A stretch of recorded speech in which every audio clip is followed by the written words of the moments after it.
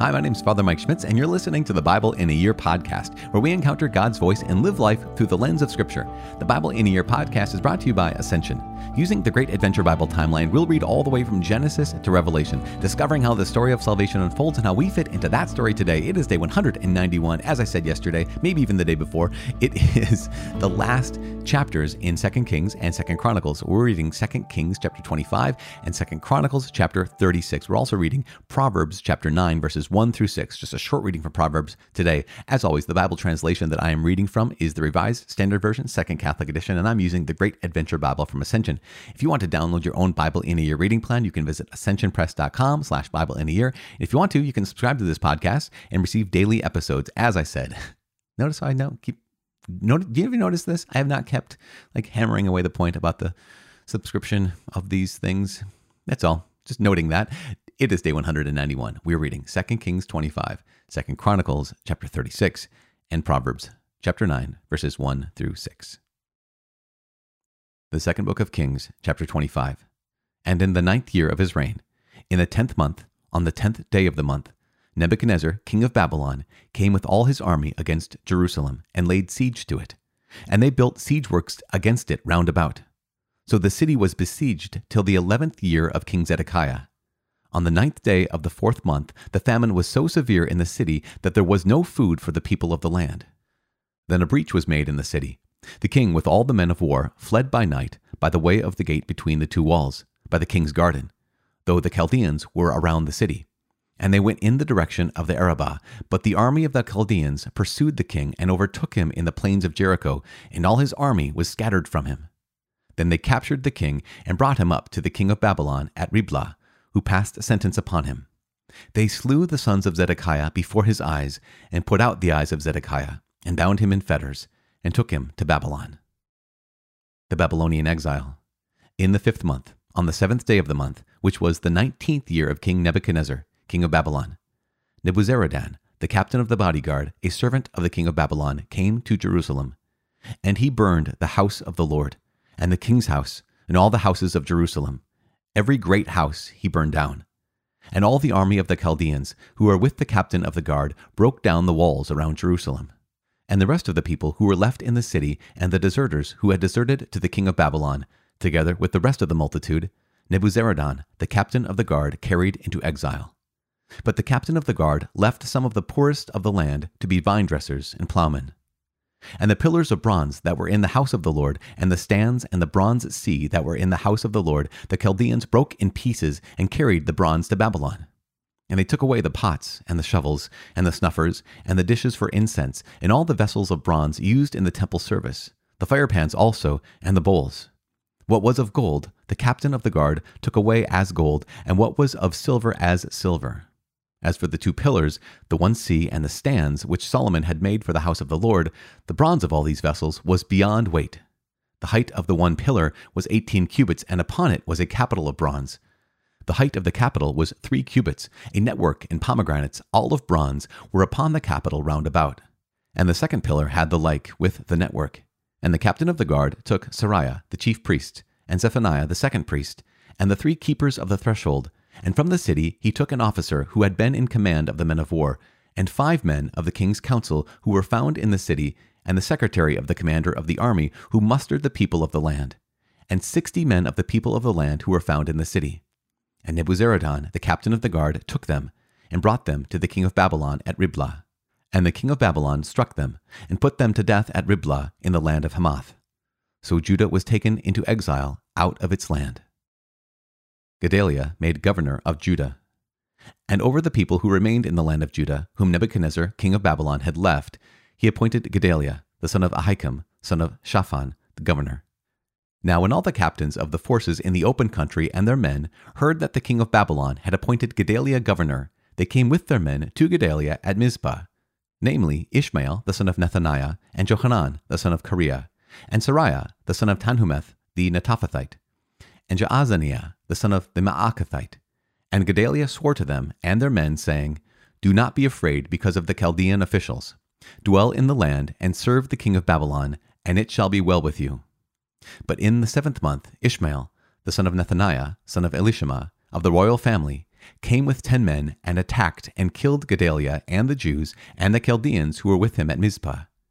Then all the people, both small and great, and the captains of the forces arose and went to Egypt, for they were afraid of the Chaldeans. Jehoiachin is freed by Evil-Merodach.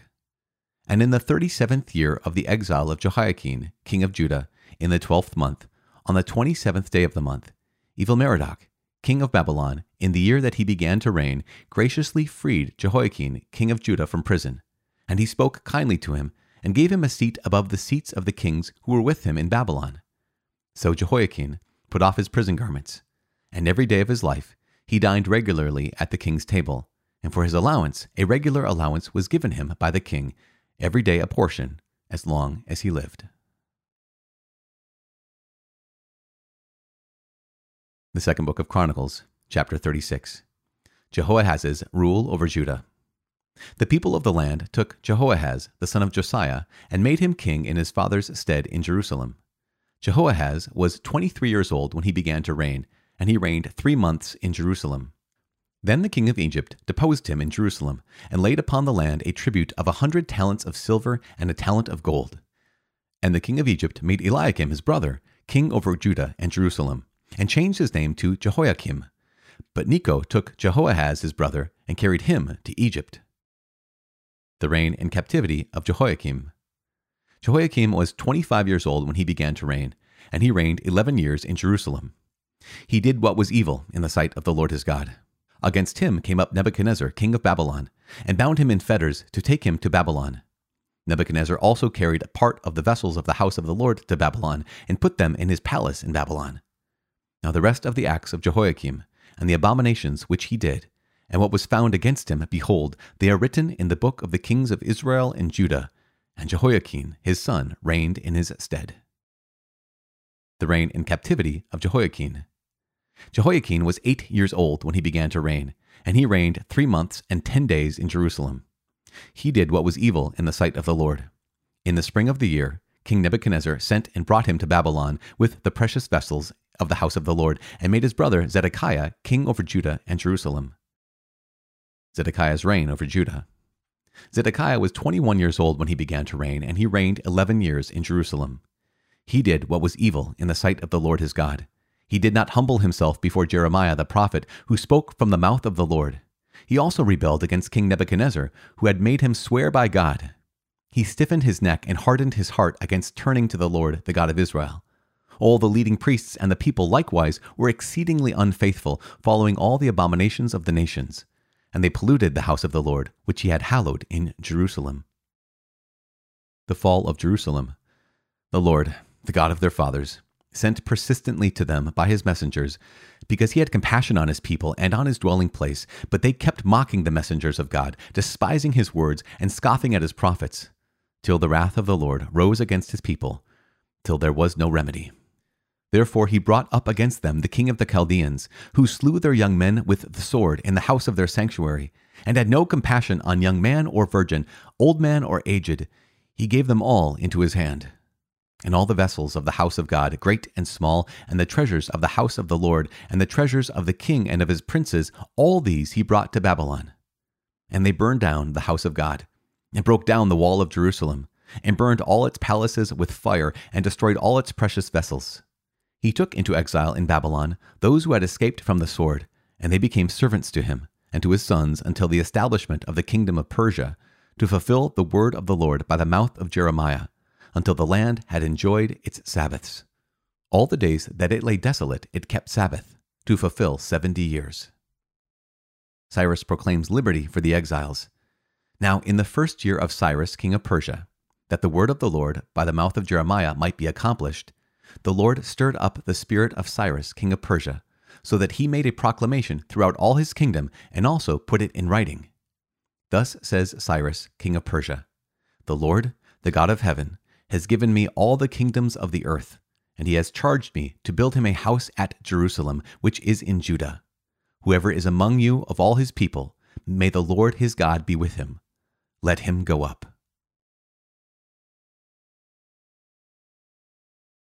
The book of Proverbs, chapter 9, verses 1 through 6.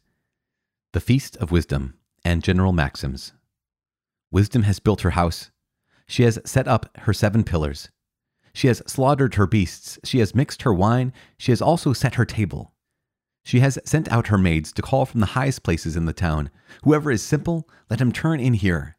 To him who is without sense, she says, come, eat of my bread, and drink of the wine I have mixed.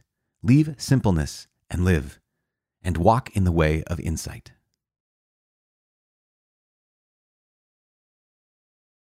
Father in heaven, we give you praise. And as we come to a conclusion of this portion of the story, we know that, gosh, Lord, where all things seem dark, especially in our lives, we recognize that they are truly dark. They can be real dark. There is real death. There's real suffering. There's real destruction. And yet we keep walking.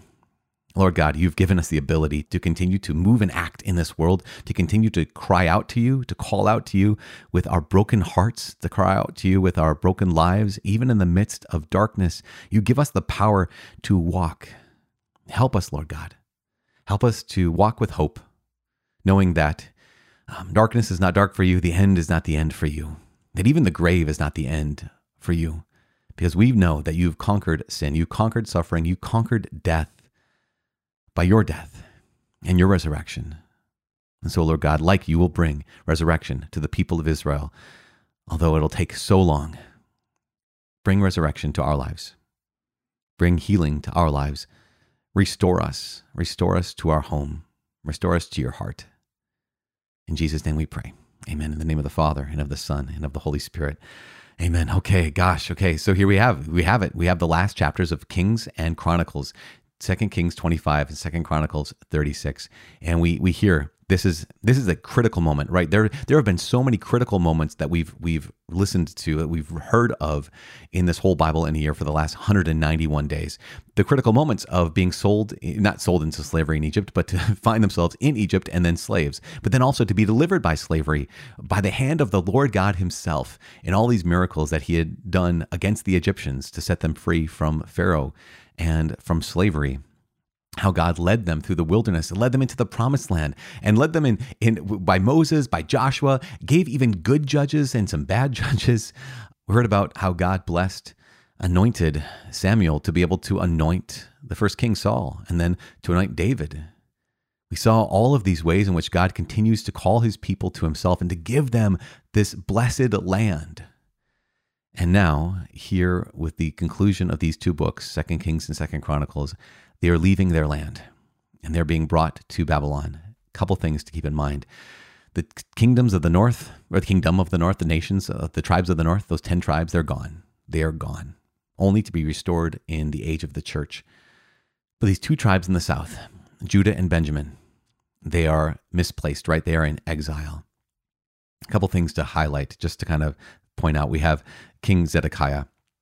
And Zedekiah, what happened is, here is the army of the Chaldeans, and they captured him and brought him up to the king of Babylon, and they slew the sons of Zedekiah before his eyes and then put out his eyes.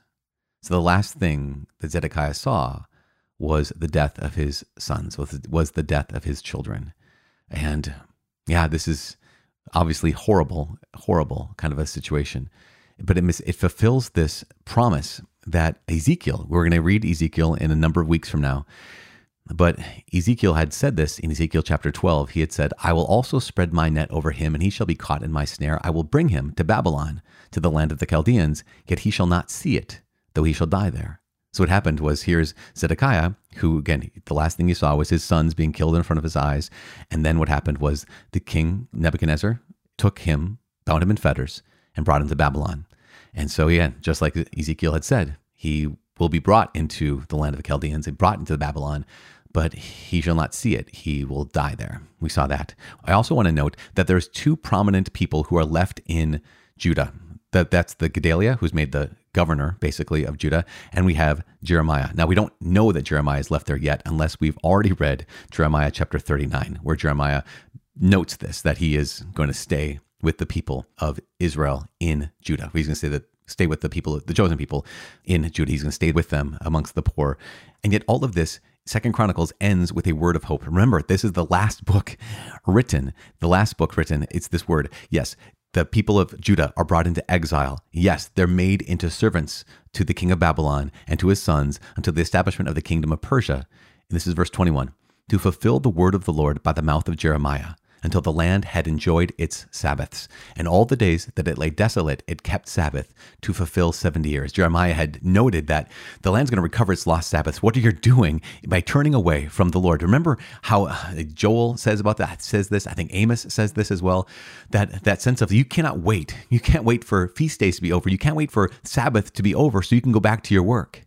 And so here is this spiritual interpretation that the chronicler gives, which is, yeah, the Lord is recovering the lost Sabbaths of the land that you were not willing to give God that Sabbath day. You're not willing to give God that rest. You're not willing to give God that worship. So what's happening is he's going to exile you away from the land. The land will have to rest because very few people will be living there. You will not be living there. And therefore the land will recover its lost Sabbaths, but not forever. And this is the incredible good news, the incredible piece of hope, which is God is going to bring you back. And that's the last verses of chapter 36 in Chronicles, that the day is going to come when there's this king of Persia, King Cyrus, and he'll make this decree and he'll be able to say, and he will say, all of you, the Lord God has given me the kingdoms of the earth, all of them. He's charged me to build him a house in Jerusalem, which is in Judah. And whoever is among you of all his people, may the Lord his God be with him. Let him go up. And this word, this powerful word of Cyrus that he's prophesied about, Cyrus is prophesied about by Isaiah. So before Cyrus even existed, Isaiah had said, no, this is what's going to happen. There's going to be a king, King Cyrus, who's going to send the people back to Jerusalem. He's going to send them back to build him a temple, to rebuild that city of Jerusalem. And here it is in the second book of Chronicles, chapter 36. Whoever is among you of all his people, may the Lord his God be with him, and let him go up. Tomorrow we begin walking with the prophets. The prophets have so much to say to the people of Israel, so much to say to the Jewish people. The prophets also have so much to say to us today. And so that's what we're going to do for the next number of days. We're going to be journeying with the prophets. If you want to know what we're going to be saying or what we're going to be reading from, you can download your own Bible in a Year reading plan at ascensionpress.com/Bible in a Year. That way you'll know what's coming. Not only do we have Isaiah tomorrow, we also have the book of Tobit, which for those of you who have never read the book of Tobit, it's pretty interesting. It's a great book.